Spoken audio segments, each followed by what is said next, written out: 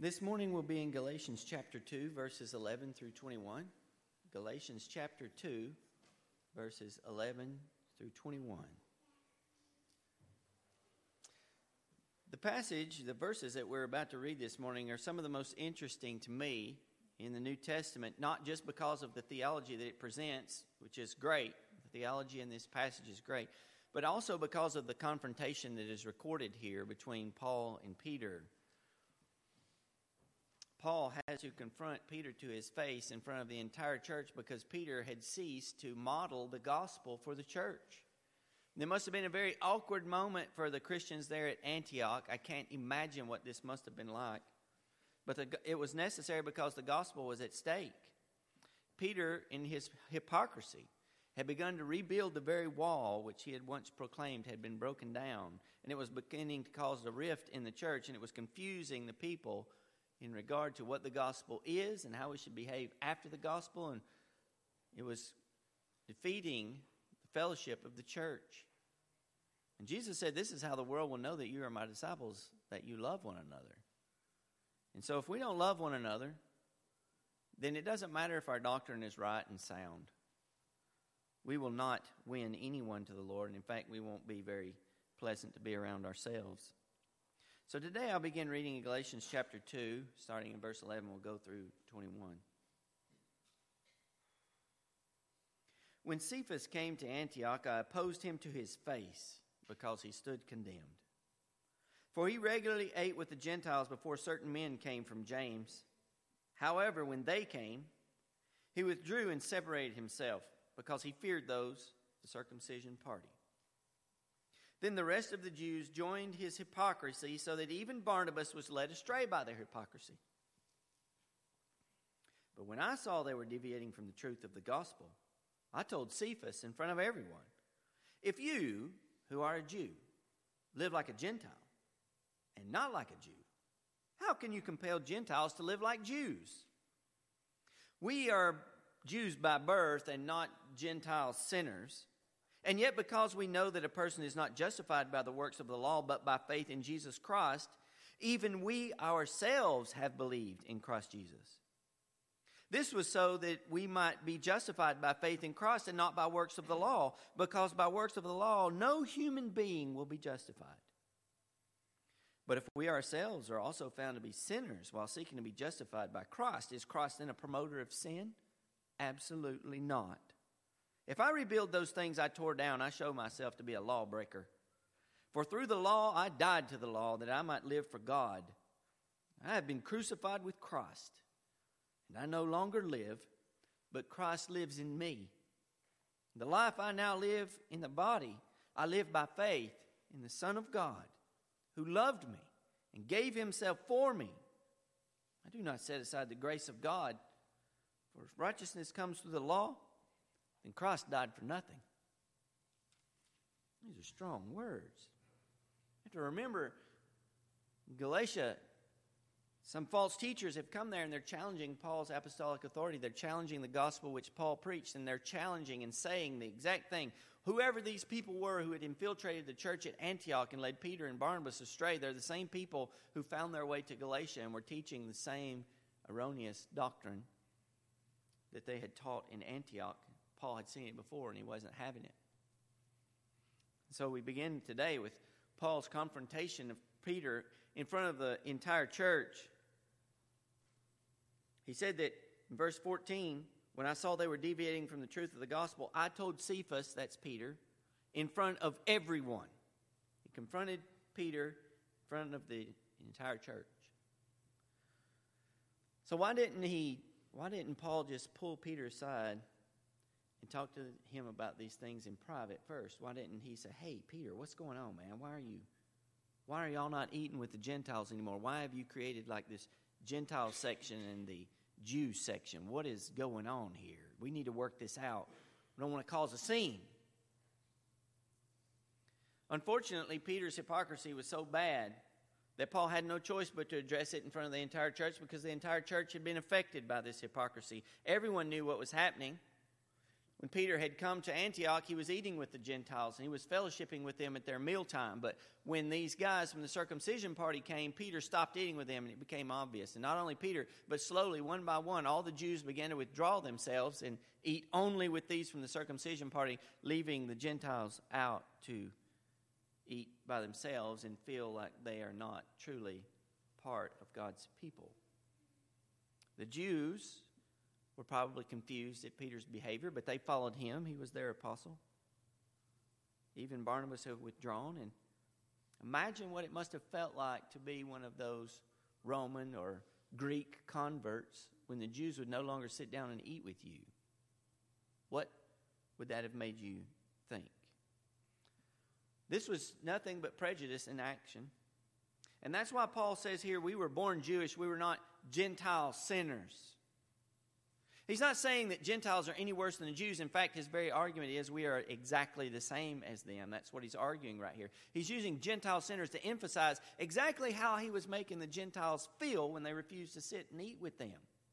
Because before God, through Christ, had torn down the dividing wall, the barrier between Jew and Gentile, then the Jews would have been unclean eating under the roof with these Gentile people because they were not keeping the law of God. But when Jesus Christ in his crucifixion smashed down the wall, when the law of God was not the way Israel was to live anymore, now we are to live by faith in the Son of God. They were not held under the tutor of the law any longer.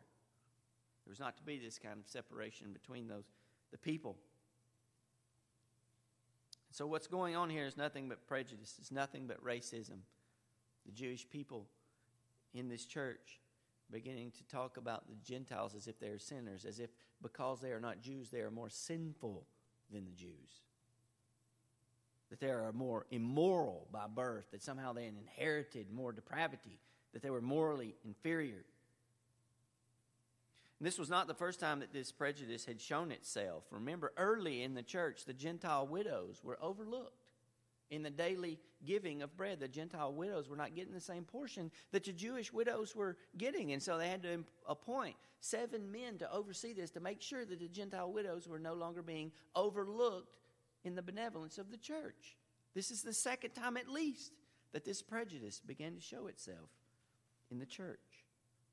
And the Jewish people who were coming in amongst the Gentiles, they were saying, look, you've got to become like us if you want to be in the kingdom of God. You've got to be circumcised. You've got to start acting Jewish. You've got to start being like us. Your customs, unclean. You're Gentile sinners. You need to start being more like Jews. This is just prejudice. And it's going to continue, and it has continued since that day until this one. We like to divide ourselves up by tribes, and we like to think of ourselves as superior than others.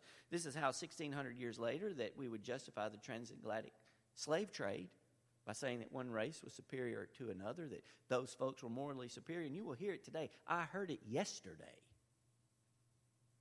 That somehow people who are not like us, mostly white people in here, not white like us, they don't think like us, they live in this part of town and you don't go over there, that somehow we have in our mind that people are more or less morally superior, inferior, or smarter, or dumber, or whatever they are because they don't look like us.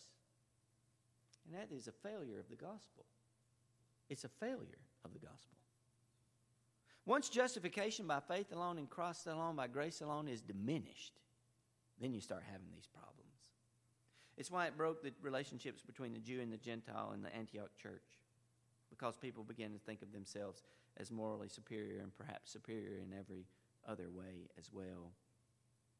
Deviating from the truth of the gospel. You know, this is mistakes missionaries would make. They would go here.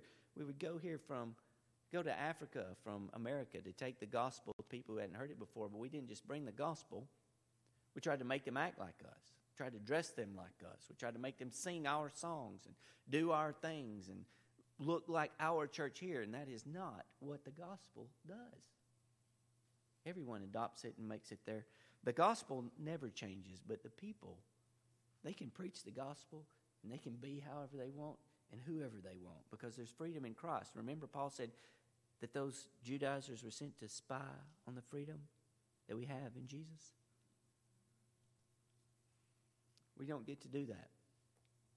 And that's the temptation. That we think that because we have the gospel, then the way that we behave is the right way. But that's not right. We don't get to do that.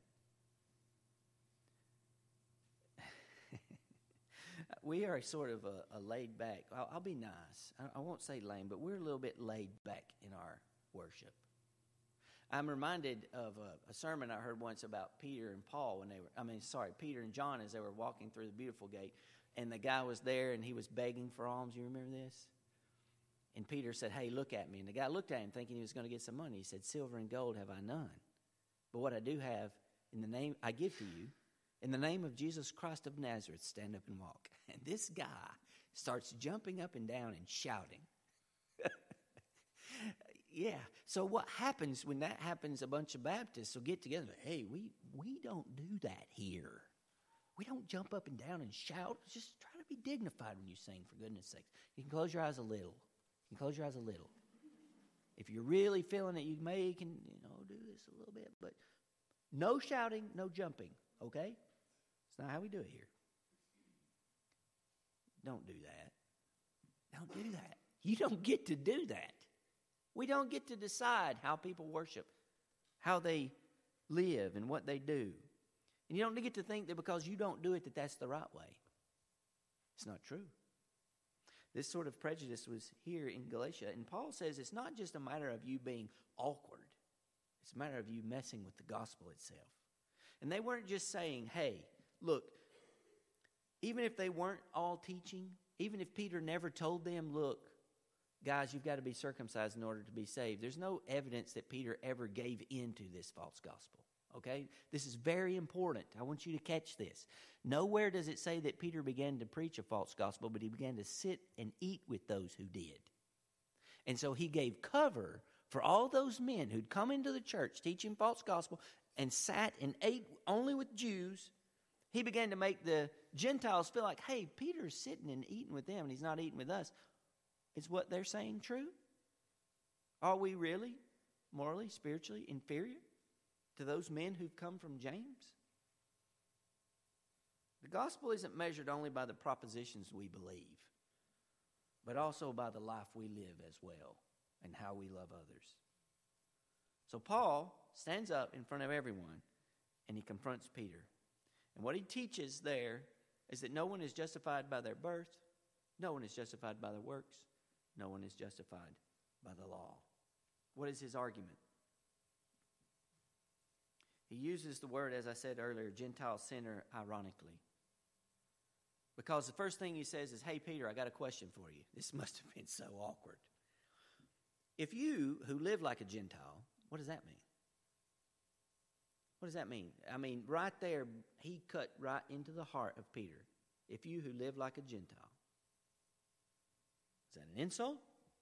Is it an insult to say he's living like a Gentile? Paul is saying here, first of all, you live like a Gentile in that you preach salvation by grace through faith in Christ alone. That's how the Gentiles live. But also, maybe Peter wasn't keeping kosher like he used to. He used to sit and eat with the Gentiles. He wasn't keeping kosher. So he was trying to have the best of all of his worlds, right? He was wanting to live with the Gentiles and not keep kosher. Maybe he had eaten bacon. He was like, I'm never going back. And then he begins to withdraw, and during the time that the Judaizers is there, he's eating with them. Paul says, how can you who live like a Gentile compel the Gentiles to live like Jews? You're not even living like a Jew. What are you doing? Gentiles are no better or worse than Jews when it comes to sinning. We're all equal opportunity sinners. Paul says that everyone has believed in Christ to be justified by grace through faith and not by works. He says here, he's talking about the Jews, we know that a person is not justified by works of the law, but by faith in Jesus Christ. Even we ourselves have believed in Jesus Christ. He says, look, Peter, you and I believed in Jesus Christ by faith because we knew we couldn't be justified by the law. So why are you making these Gentiles feel like they've got to keep the law in order to be saved? You're not even keeping the law. No Jew has ever kept the law. It's always been salvation by grace through faith. We ourselves have believed in Christ. This was so that we might be justified by faith in Christ and not by works of the law, because by works of the law no human being will ever be justified. Nobody keeps the law. There are no better people. In fact, Jesus Christ said there are no good people. Why do you call me good? There's no one good but God alone. That's what Jesus said. There are no good people. There are no morally superior people. And no one is justified by works. Paul's saying, look, Peter, this part about the dividing wall and stuff, I don't want you to get confused about it because it's really a profound argument. When he says here, if I rebuild those things that I tore down, I show myself to be a lawbreaker. What is he saying? He's talking to Peter. And he's saying, Peter, here's what you did. You went out preaching salvation by grace through faith in Christ alone, that no one can be justified by works of the law, that only by faith can we be saved. And now you're sitting with these Jews and you're saying, well, you've got to keep the law of Moses. So it's like Peter kicked the wall down. And now then he's kind of picking back up a few blocks and saying, yeah, but maybe you should be circumcised like the rest of the Jews. And maybe we should not eat pork. I mean, where's this going to end? He's just putting back up the dividing wall, which he had already broken down. He said, Peter, if you do this, if you live like this, you show yourself to be a lawbreaker because what you preached before was wrong.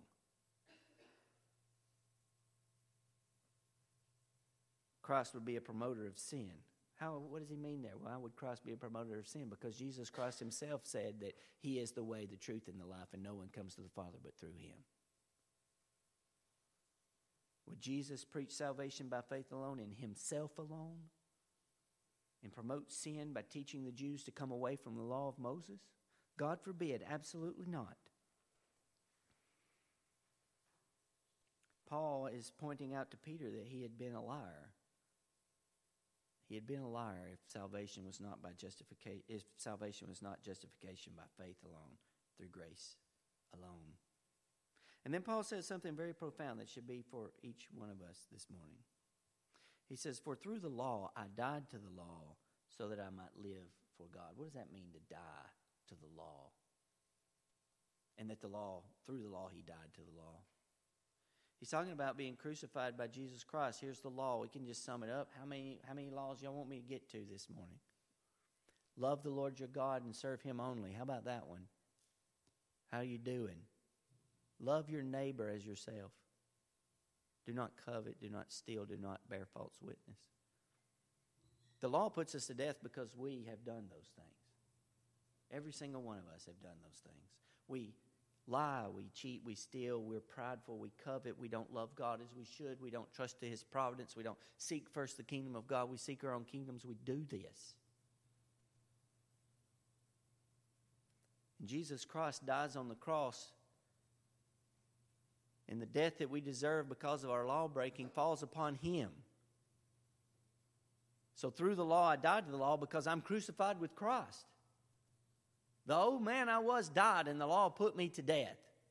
On the day when you were converted, when I am converted, when Jesus Christ comes into our heart, and in fact, every day it can happen today, you see yourself as a lawbreaker deserving of death. If you don't understand that your lawbreaking and that your sin against God is deserving of death and hell, then you can't be a Christian. Because it's only then that we can be desperate enough to cast ourselves upon the mercy of Christ. Every single day. And so the law kills me. Truly, the person I was died. When God revealed to me that I am a sinner in need of grace, the person I was died. I knew that old person had to go. Because if that person continued to live, I would surely die. And so would you. And so, Lord, have mercy on my sin. And he dies for me. And when I see Jesus lifted up dying for me, I cannot be that person anymore. Because he loved me and he gave himself for me. When the old man comes to life, the best way to kill him is to see Jesus on the cross, dying for my sin. I cannot live that way anymore. The law has put me to death. Does that mean the law's bad? No, the law's good. The law is good because it teaches me that I need Christ. We are crucified with Christ. We are dead to the law as a means of justification It would never justify us. It never justified a single Jewish person. It never justified anyone. And we are dead to our old selves. Our old person died so that we might live. Jesus said this, whoever tries to keep his life will lose it. He who loses his life for my sake will find it. I give it away. It's yours. I do not want to keep the old life because I've seen what it was and I've seen where it leads. I have been crucified with Christ. I pray you have too.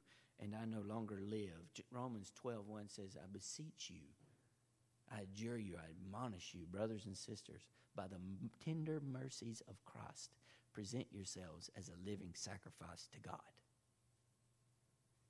Crucified with Christ. I no longer live. The one who I was is dead. I cannot be that person anymore. But Christ lives in me. I live as Christ would have me live. I do as Christ would have me do. And that's life. Before I was alive, but I was dead. Now I'm dead, but I'm alive. That's the beauty of the gospel. And what is it about this that has to do with how we relate to each other? Because that's what drove Paul to this point, is it not? Separation between Jew and Gentile. You got to give up your pride. You have to give up your identity that you used to have. And the new identity you have is child of God, follower of Christ. And in that place, everyone is equal. Because in that place, you see that everyone is equal. And you see that all these superiorities, all these prides, all these things we use to build ourselves up to put others down, all that is trying to justify ourselves and make ourselves better when we are not. Would he devote that sacred head for such a worm as I? When you see yourself as a worm, actually, I always tell people, worm is a favorable comparison because I never knew a worm that sinned against God. As far as I know, all the worms are doing his will. Sinner's worse. When we give up those superiorities and those ideas that we are flaunting, that we are better than others, that keep us separated from them. And I'm not just talking about race. I'm talking about the person who doesn't have a home, the homeless person. I'm talking about the person who has a mental disorder.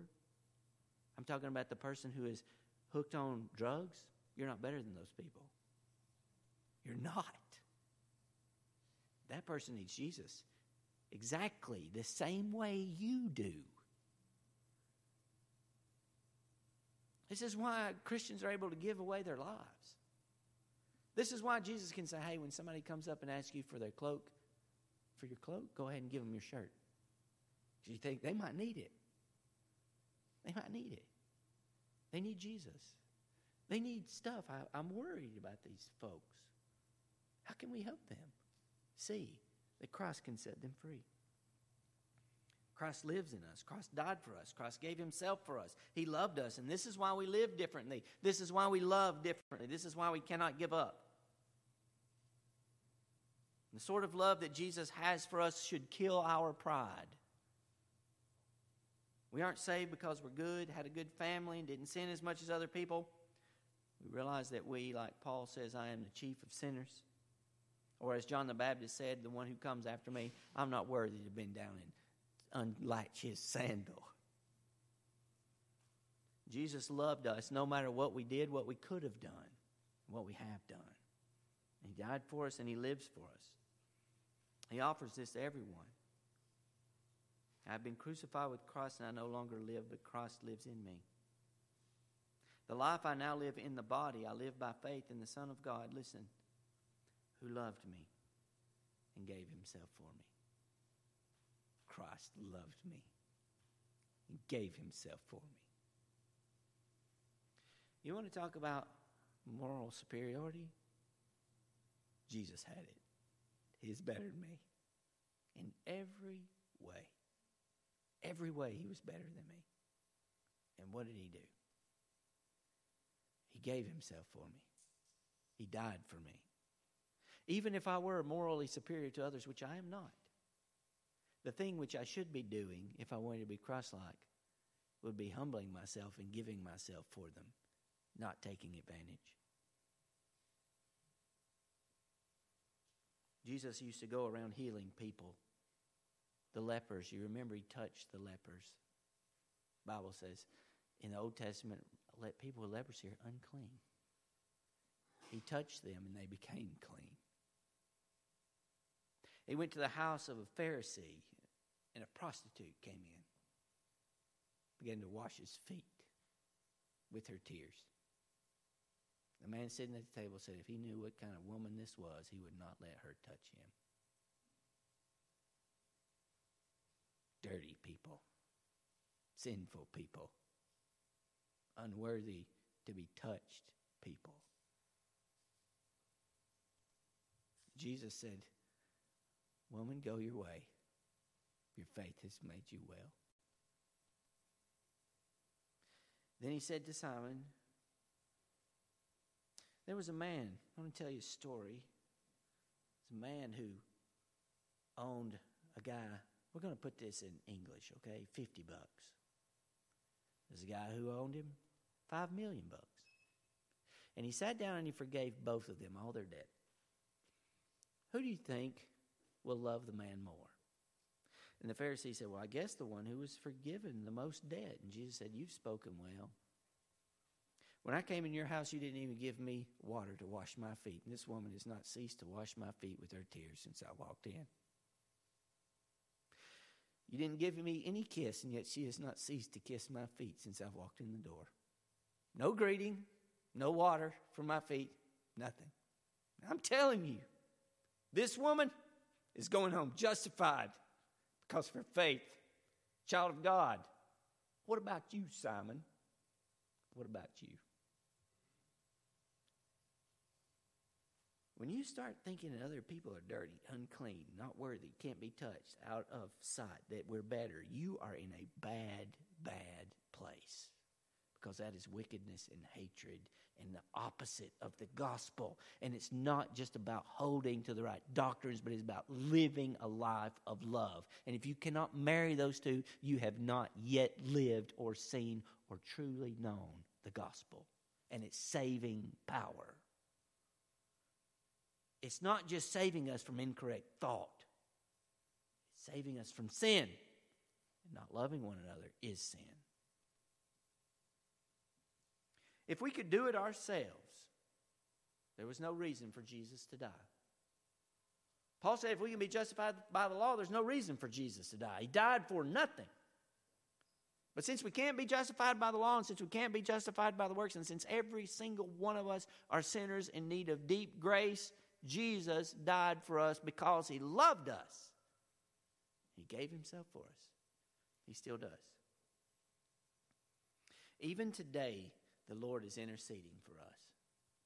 Even today. So that we do not despair.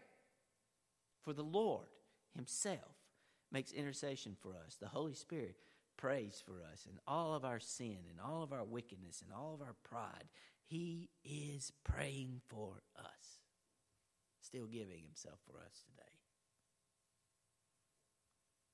What's the way to be saved? What must we do to be saved? Believe on the Lord Jesus Christ and you'll be saved. But I'm going to tell you what happens when you believe on him. When you believe in him and you see yourself as a sinner who needs him, you'll change. And that idea, that love, the gospel, Christ giving himself for us, will root itself in your heart. And you'll walk in sin, but you'll find it keeps running into this love. And it starts changing you. It's going to be painful, but he will turn you. You will not live like that. And he will never stop challenging you. He will never stop convicting you. He will never stop using you. Even your failures will demonstrate his magnificence when we rise again to do what is right. He is good. And he is giving himself for you this morning. So listen to me, church. The gospel of Christ is beautiful and free. He has given himself for us one and all. that whoever believes in him will not perish but have eternal life. And once we have this in our heart, we must love others with all of our heart, with all of our soul, and with all of our strength. Love them. Be patient with them and bear with them, so that all the world might know that Christ is indeed Lord, and that they're keeping the old life is not worth it. Let's pray. Father, we ask this